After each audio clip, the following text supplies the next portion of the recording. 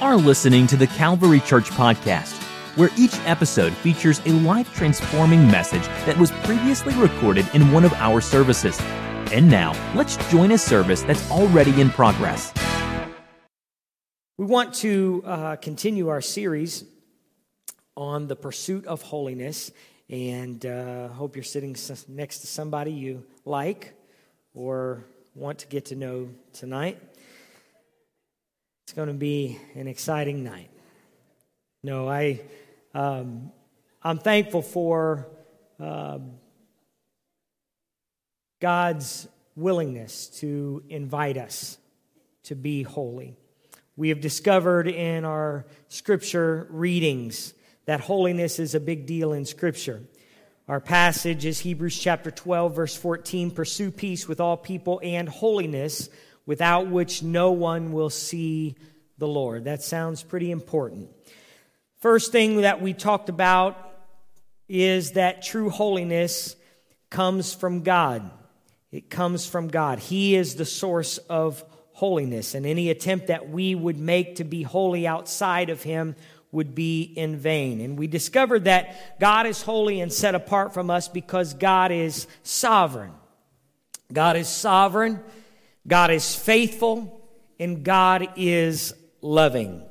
And I encourage you, if you haven't followed this series or listened to this series, I encourage you to go back and listen to whatever lesson or lessons you've missed. But we realize that God is holy and set apart from us because God is sovereign, God is faithful, and God is loving. And His holiness is seen in His sovereignty. He is different from us in that He is able and willing to keep His word. He is sovereign, and He is faithful, and He is love. The second element that we talked about was that while God is holy, we are not holy. We discussed that we must understand that we are not holy. This is important to help us as we reach for holiness and perfection and maturity and completeness in Christ, that we realize that we in and of ourselves are not holy. We read Isaiah chapter 64 that our righteousness is as filthy rags. And we considered the experience of Moses with the burning bush as a template to understand God's holiness versus our holiness. A holy God appears to an unholy man and tells him not to draw near, that you are unholy. We understand that difference. But what we realize in the story of Moses is that God invites us to be holy. And that is where things can get uneasy for us, is to believe and expect that we could actually be holy. But God invites Moses to be holy. He is invited to not just look at the burning bush, but he had an invitation to be holy. God called to him and invited him, and He told him that he was able to experience a holy God, and he was invited to be holy. What an incredible invitation to be under the rule of God's sovereignty, to be under the rule of His faithfulness and the measure of His unending love. And so we talked about that invitation, and then we concluded with the idea that we are made holy only through humility. And we discovered the first step in partaking of God's holiness is that we are made holy through humility. And we find that Moses is invited to interact with a holy God, but he had to remove his sandals, that he had to remove what separated him from the ground that had been made holy. And so there is a power to humility. And again, I would say tonight that if we are to reach for holiness, if we are to pursue holiness, it begins with humility. It begins with humility. And tonight I want to focus on what I believe happens when we humble ourselves to a holy God And what does humility really look like? When we pursue holiness, I want to emphasize that when we pursue holiness, we humble and surrender our carnal identity to take on the identity of a holy God. When we pursue holiness, we are letting go of our unholy identity and embracing the identity of a holy God. Holiness is not just about seeing God as holy, but it is the idea that somehow God says that we can be holy as He is holy. And so we have to be willing to submit and humble ourselves to who He is, which is holy. So therefore we are taking on this holy identity. It's uncomfortable to think, to say, I am holy. Tell the person next to you, say, I'm holy. If you are. It's a little bit uncomfortable. But that is the identity. That is the identity that you're embracing when you surrender your heart to God. You're not just surrendering to this idea of salvation where God just saves you from your sins and then God walks away and you just do whatever. When God saves you, you're embracing this idea that you could actually be a holy person through Christ. And so, I submit that being holy is not just about having a good day or following a list of rules. Holy is about submitting your entire identity to a holy God. Being willing to be truly transformed by and for this holy God. God's desire is to impart His identity to us. The source of our identity then comes not from DNA, not just from culture or our own desires, but rather from a holy God. A holy God becomes the source of our identity. If we're honest, identity is pretty important in our life. You may have had your identity stolen once in your life, but it's pretty important.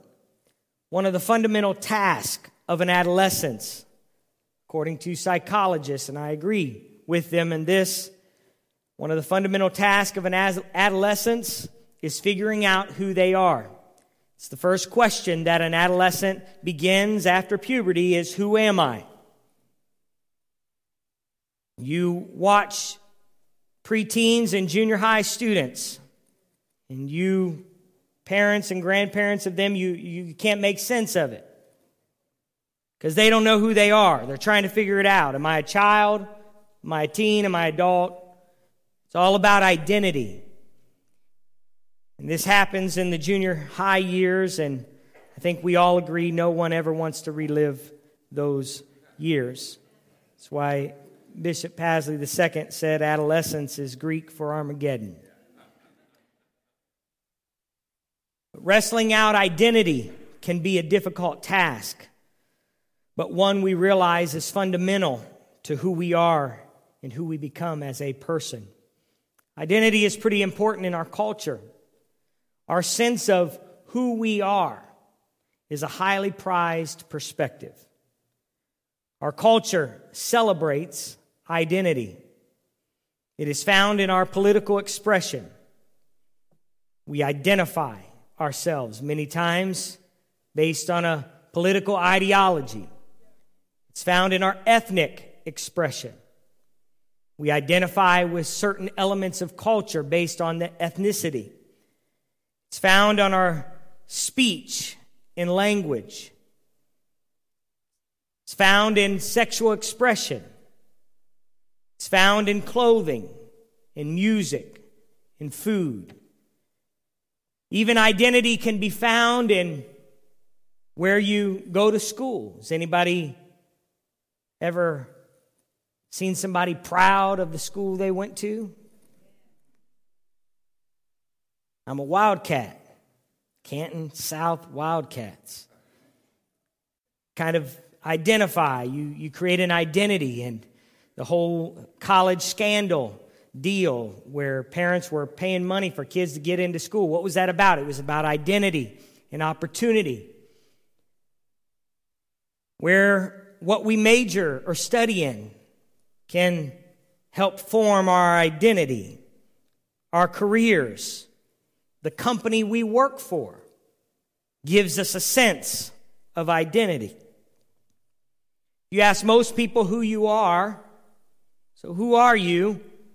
You'll probably get an answer that relates to one of those ideas. Because our identity is found in a lot of different things. And it matters to culture. And if we're honest, it matters to us. Let me be honest tonight about my identity.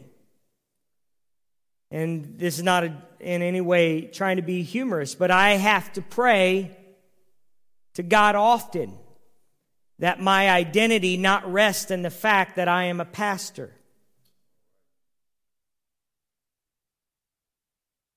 Who I am is not because I'm a pastor.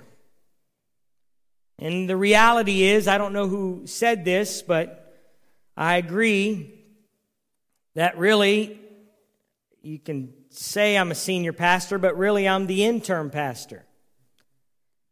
Because I'm going to spend a lot longer in eternity than I am fulfilling the role of pastor.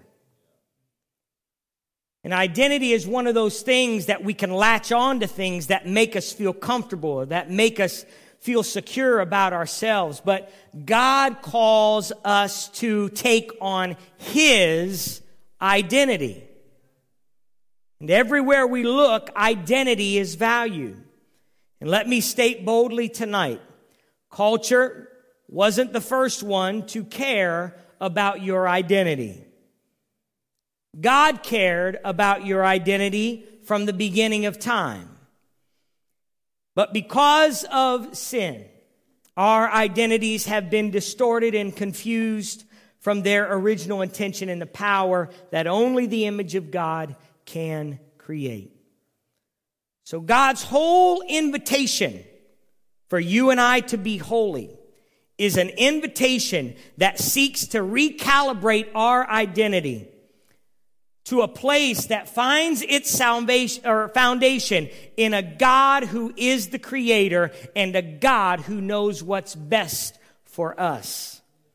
And so we have to, if we're going to embrace the holiness of God, we have to humble ourselves to the identity of God. That God ultimately gets the say in who I am.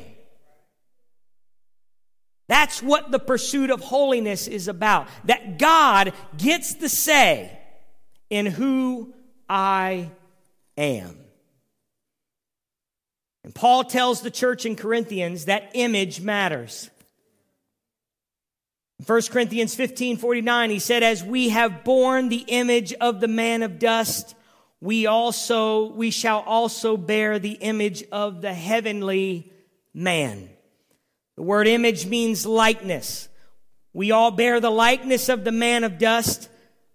We all have that in us. We all are made of dust. We naturally bear that image. We look, think, and act like humanity. But God's word tells us that this is not the only image that we should reflect. The word image comes from the Greek word icon. E-I-K-O-N, which is where we get our word icon. An icon in software represents the power of the software. The icon is not the software. It is the image or the expression of how you get to the software. You click on the icon to be taken to the real power behind the icon. Ever clicked on an icon that didn't go anywhere? That's what it's like when people click on human icons. When identity is wrapped up in humanity. When our identity is wrapped up in a human condition, it doesn't have much eternal value. It doesn't have much eternal place. However, when we take on the identity of the heavenly man, we have the ability to help people find the true power of God. Because it's not our image they're clicking on. It's not our image they're interacting with. They're interacting with the power of God that's found in the image that He wants us to bear. And so when we are holy and we are willing to accept that God is inviting us to be holy, we can bear the image of a holy God. We have the ability to help people find the power of God, and we can help them see their lives transformed by the power of God. When I bear the identity of a holy God, I become the icon of hope, healing, and salvation for a world that is desperate. So Paul would write to the Philippians, "Yet indeed I also count all things lost for the excellence of the knowledge of Christ Jesus my Lord." He's saying, I'm relinquishing my identity. Paul had some significant things he could identify with. He could have been proud of the fact that he was part of the Pharisees and the Sanhedrin, and he had a lot of knowledge and he had a lot of connections. But he said, I'm laying that all down.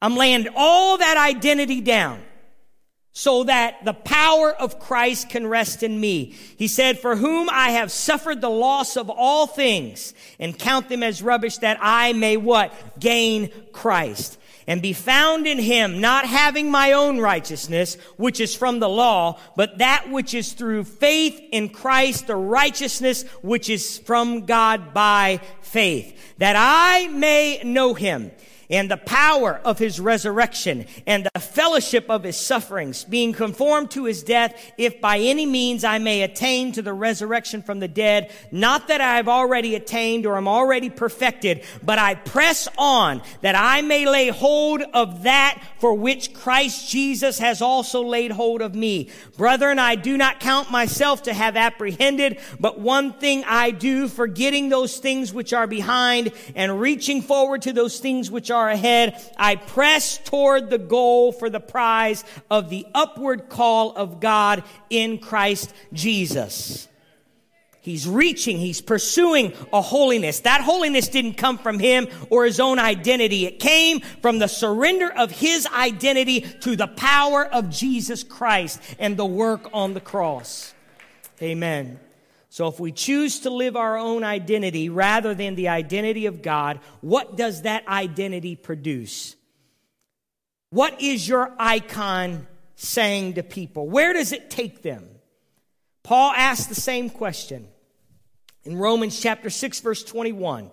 What fruit did you have then in the things of which you are now ashamed? For the end of those things is death. But now, having been set free from sin and having become slaves of God, you have your fruit to holiness and the end everlasting life. For the wages of sin is death, but the gift of God is eternal life in Christ Jesus our Lord. What is your icon producing? What is your life producing?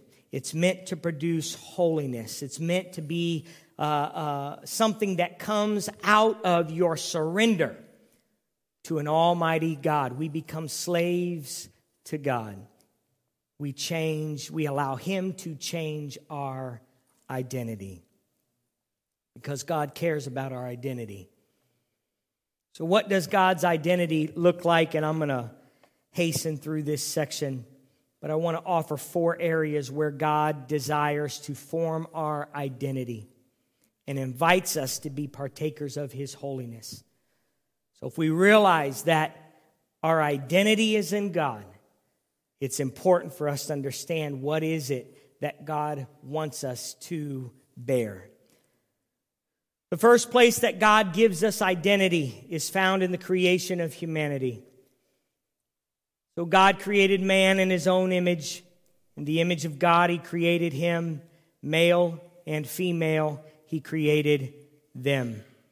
God creates humanity to reflect the image of God.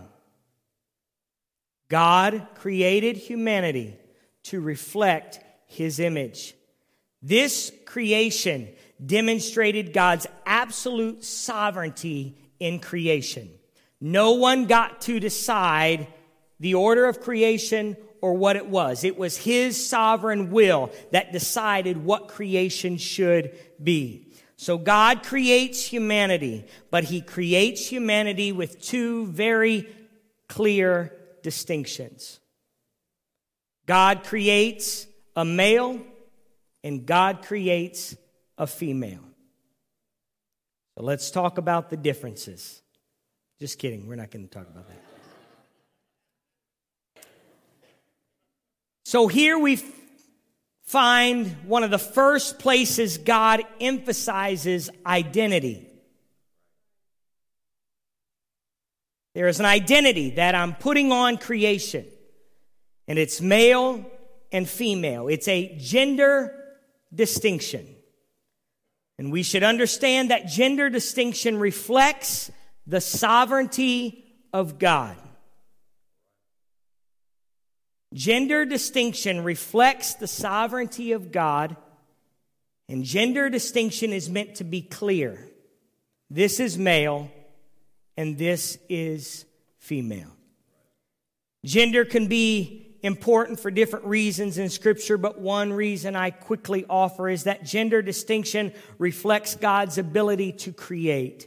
It was necessary and is necessary for both the involvement of the male and the female in order to mirror the creative power of God.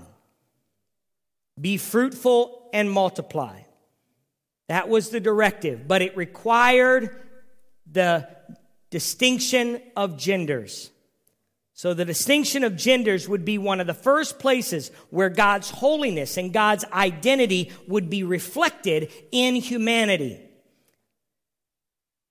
Now, contrary to maybe what people may think, I read the passage to say that God created man in His own image. In the image of God, He created him male and female, meaning the image of God is complete in male and female. Although I'd like to say that I am the complete image of God as a man, I realize that the woman is also a part of the image of God that God wants reflected. And so it would be God's sovereign display that the genders would be distinct. However, after the sin of humanity, gender became an identity that was subject to humanity's own distinctions. It's not something new to our culture. This is gender fluidity, and that whole idea is not new to our culture. It was that idea of understanding the distinction of genders that God would pull out His own special people and give them a law that let them know that the distinction between genders was important. God would remind His people both in the Old Testament and the New Testament that gender mattered. God would tell His people in the Old Testament, a woman shall not wear anything that pertains to a man, nor a man put on a woman's garment, for all who do are an abomination to the Lord your God. He's telling this to a people. Why would He tell it to His people? Because there would have been a drifting away from the idea of a gender distinction. And to reflect His sovereignty and to reflect His glory, He says that the gender should remain distinct. Now, I'm not going to spend a lot of time here, but if you go through 1 Timothy, Paul writes about men and women, in like manner also that women adorn, men lifting up holy hands. There's a distinction between men and women. In 1 Corinthians, does not nature itself teach you that if a man has long hair, it is a dishonor to him? But if a woman has long hair, it is glory to her, for her hair is given to her for a covering. In Ephesians chapter 5:30, it talks about the distinction between a man and woman as it relates to marriage, that they become one flesh. And this is a great mystery, says, I speak concerning Christ and the church, that this distinction brings glory to God. Today, sin continues to bring disorder and disruption to gender, but God wants to provide a clear identity to us that allows us to live out our life for an eternal purpose. So God's holiness is reflected in our gender distinction. The second place God wants to form our identity is found immediately after humanity sins. Man would experience for the first time the shame of sin. They would understand that they were naked. And in response to this, humanity tried to cover up their shame. But God would say that humanity's version of covering was lacking, and so God would provide a covering to deal with that shame. It would be the principle of covering that would be found in the Old Testament law for the children of Israel. The priest would wear a special covering, a robe that represented God's redemptive plan. And God would call on his special people to cover themselves in a way that was modest. It would be a godlike attribute of humanity to cover themselves in modest apparel. It would reflect God's protection and covering in our life. On the contrary, Babylon's downfall is compared by God to a woman's shame in having her nakedness exposed when she bares her leg and uncovers her thigh. It should also be noted that the lack of covering, the lack of clothes, is associated in Scripture with demonic activity. The demoniac in Scripture rips off his clothes. The demon-possessed man tore the clothes off the 7 Jews who tried to cast the demons out of him. And we realize the real measure of what Christ did on the cross in that Christ took on our shame. How do we know that Christ took on our shame? He was stripped naked. He took on our shame. He took on every sin and everything that was contrary to the law of God. But we realize the principle of covering reflects the image of God. It reflects what Christ would do on the cross in that his blood would cover us, so that in Revelation chapter 7 we could wear what? White robes. We would be covered. And so modesty in covering is a principle that is found in Scripture and demonstrates the holiness of God in our life. Again, I quote Bishop II, sitting at Disney. I remember he remarked, "Modesty is the gift we give to others." How right he was. We realize that when we allow God's identity to be demonstrated in our covering and our modesty, we reflect the faithfulness of God. Sin created the need for covering, and it was God's faithfulness, God's keeping of his redemptive promise that provides us salvation in spite of our sinful flesh. So God's holiness sees and desires us to be partakers of this principle of covering. Romans chapter 13 says, "Let us walk properly as in the day, not in revelry and drunkenness, not in lewdness and lust, not in strife and envy, but put on the Lord Jesus Christ and make no provision for the flesh to fulfill its lust." It's a covering. And our identity in Christ is seen in our modesty. our willingness to humble ourselves to a holy God. Third place, God forms our identity. It's found in the governance of our desires. God gave a law to Adam and Eve in hopes that the consequences and the rewards would be enough to encourage them to obey God and to love God. But their ungoverned desires were the portal that led to sin. Good for food, pleasant to the eye, desired to make one wise. God desired to put a governance on desire. God's holiness puts a governance on our desires. But Eve ignored the governance, ignored the law, ignored it, and allowed her desires to go unchecked, and therefore led to sin. Desires today can have such a great impact on our identity. Often we are labeled by our desires. Culture encourages us to identify with certain desires. As humans, we are prone to carnal nature and carnal desires.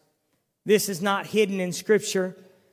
This does not make you the worst person on the planet because you have carnal desires.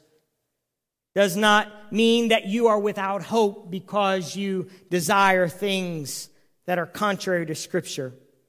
But we realize that sin causes us to reach for desires that are contrary to the law of God. However, carnal desires are not meant to be our identity. Let me say that again. Our carnal desires are not meant to be our identity. Yes, you may face desires. You may face temptations. You may wrestle with attractions. But no, you don't have to accept these desires as your identity. 1 Corinthians chapter 6, verse 9. Do you not know that the unrighteous will not inherit the kingdom of God? Do not be deceived. Neither fornicators, nor idolaters, nor adulterers, nor homosexuals, nor sodomites, nor thieves, nor covetous, nor drunkards, nor revelers, nor extortioners will inherit the kingdom of God. Those are desires. Those are desires that are unchecked. Those are desires that are ungoverned. But that's not the identity that Christ wants us to wear. He says, and such were some of you. You used to be labeled with that identity, but you're washed. You're sanctified.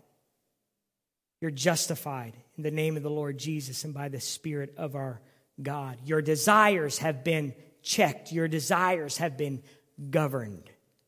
God's identity for His people would always include the idea that desires would be governed. God provides the 10 commandments and the law as a way to provide governance for the desires after sin. He pulls out His own special people and He says, I'm going to give you some things that protect you against your own desires. And so He provides those 10 commandments. He provides the law. And the governance of our desires is God's expression of His holiness through love to humanity. God governs our desires. God puts caps on our desires. Why? Because He loves us. He demonstrates His love towards us. The opposite of love is not hatred. The opposite of love is not hatred. The opposite of love is selfishness. Ungoverned desires are the picture of selfishness. Do not love the world, John said, or the things in the world. If anyone loves the world, the love of the Father is not in him. Because love and selfishness cannot coexist. For all that is in the world, the lust of the flesh, the lust of the eye, the pride of life, is not of the Father, but is of the world. And selfishness is at the core of ungoverned desires. And so we find the holiness and identity God wants for us is going to be realized through our desires, that we are willing to allow God's holiness to govern. Are you going to allow God to govern your desires? Oh, you might have desires, you might have things that you're attracted to or desire, but are you going to allow God's love, God's law, God's word to govern those desires?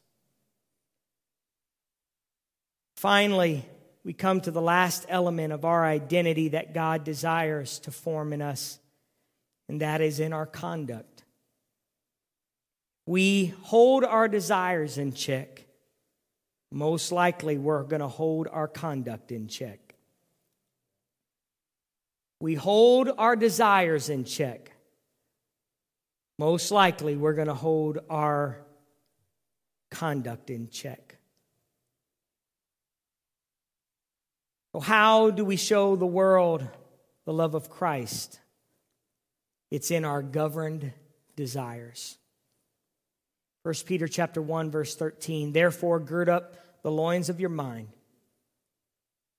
Be sober, and rest your hope fully upon the grace that is brought to you at the revelation of Jesus Christ. Gird up the loins of your mind. Be sober.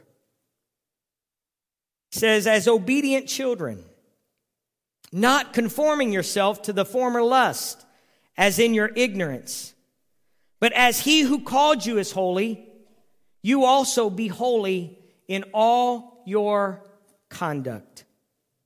Because it is written, be holy, for I am holy. And if you call on the Father, who without partiality judges according to each one's work, conduct yourself throughout the time of your stay here in fear, knowing that you were not redeemed with corruptible things like silver or gold from your aimless conduct received by tradition from your fathers, but with the precious blood of Christ as of a lamb without blemish and without spot. My conduct becomes right because I understand that God is holy and He's inviting me to be holy, and He's giving me an identity that says I can be holy.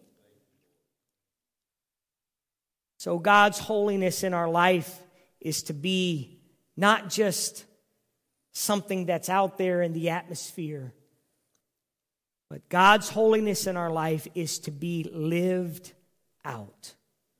It's to be lived out. Live in a way. If you call yourself a Christian, strive to live in a way that honors God's holiness. Honor His sovereignty. Honor His faithfulness. Honor His love. This is the little phrase that I don't know if it's new to me or if the Lord spoke it to me or not. But here's what I felt to tell you tonight. Let His word win in your life. Let His word win in your life. Surrender to His identity. In gender, the distinction of male and female, in modesty, in covering, in desires, and in conduct. Let His word win in your life. Why would we do that? Why not just pursue our own thoughts and our own identities? Because God knows us best, and He loves us the most. God knows you best, and He loves you the most. And He is inviting you and I to be holy. Our carnal nature is going to fight against the holiness of God. Our carnal nature at times is going to fight against the need to be so gender distinct or so modest or push back our desires. Why do we have to do that? Why do we have to hold ourselves back? But I'm telling you, if we'll let the Word of God win, the love of God will find its way not only in our life, but in the lives of so many people around us. And what we realize is love is not selfish and love is not self-serving. Love impacts the people around us. And so why would I dare to try to live holy? It's so that people can find the love of God. So I want to read just 2 passages as we consider this idea of letting His Word win. 2 Corinthians chapter 10, verse 3. For though we walk in the flesh, we do not war according to the flesh. For the weapons of our warfare are not carnal, but they're mighty in God for pulling down strongholds, casting down arguments, and every high thing that exalts itself against the knowledge of God. Bringing every thought into what? Captivity. Why? To the obedience of Christ, and being ready to punish all disobedience when your obedience is fulfilled. It's a neat way to phrase that we punish disobedience. When you obey the Word of God, you punish disobedience. But we realize we have to first allow God to be holy in our life. Because everything is going to push God to some lower tier in our life. And we bring every thought into captivity to the obedience of Christ. So God invites us to be holy. God invites you and I to be holy. He wants to change our identity. I think that it's okay. You don't have to go around and say it. But it's okay for you to wear the identity of holy.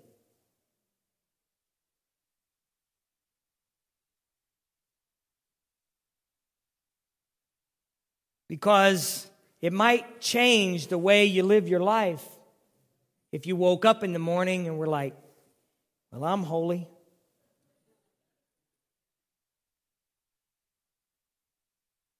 I'm holy as God's holy. I'm holy as I allow God to be holy in my life.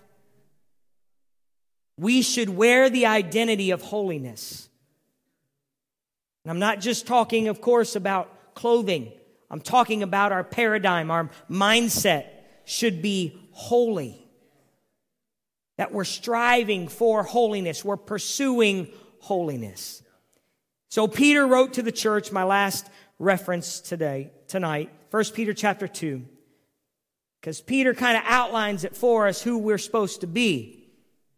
But you are a chosen generation. We love that. God picked me. Shout about it. But He calls us a royal priesthood. I'm a king's kid.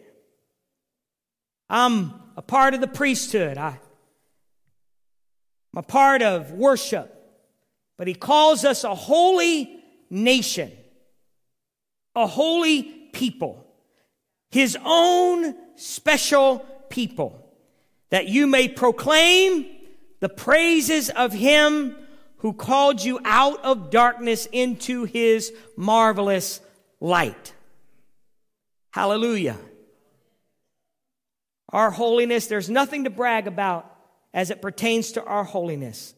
But when we live a life that strives to be holy, we proclaim His praises, who called us out of darkness into His marvelous light. How wonderful is that? Who once were not a people, but are now the people of God, who had not obtained mercy, but now have obtained mercy. Behold, I beg you, as sojourners and pilgrims, abstain from the fleshly lust which war against the soul, having your conduct honorable among the Gentiles, that when they speak against you as evildoers, they may by your good works which they observe glorify God in the day of visitation. I think holiness is a big deal. How you live your life, how you conduct your life really matters to God. So we conclude tonight with this question, and that's why I hoped you were sitting by somebody you felt comfortable with. What aspect of God's identity in your life has been most important or challenging to you? What aspect of God's identity in your life has been most important or most challenging to you? We listed 4 specifically elements of identity: gender, modesty, desires, and conduct. Gender, modesty, desires, and conduct. All right, let's have revival at time. You can discuss amongst yourselves.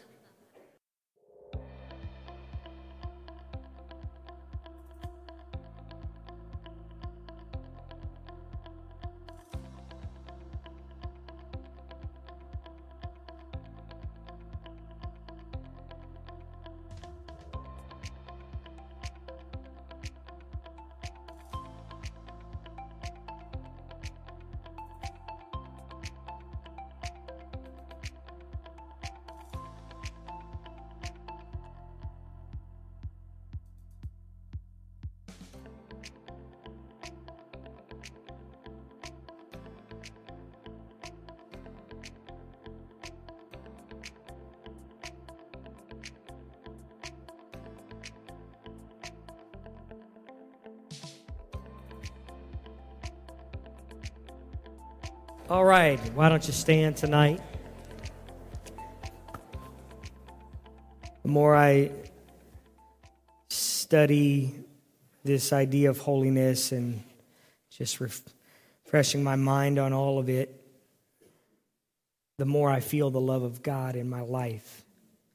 It's not to me, the subject is not a condemning subject. It's not a restrictive subject. It's a liberating subject.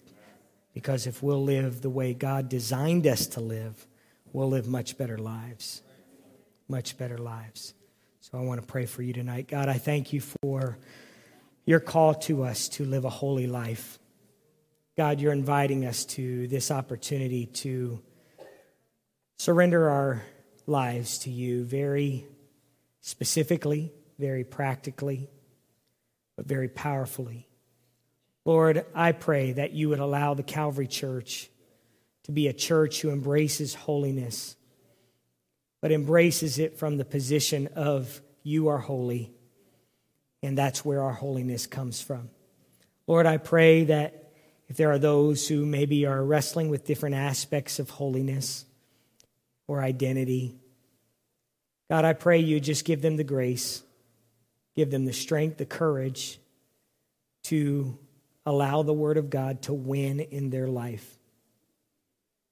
God, we're all at different places in our maturity and our completeness in you, our perfectness in you. And Lord, I'm praying that you would just allow Calvary to be a place of grace, to be a place of love.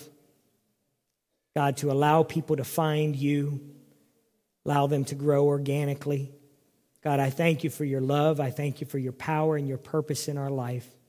Thank you for the opportunity to gather tonight. Bring us back on Sunday, God, to see your will accomplished among your people. In Jesus' name, amen.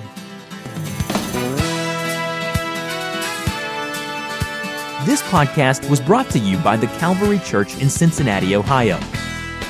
For more information about the Calvary Church, please visit our website at www.thecalvarychurch.com.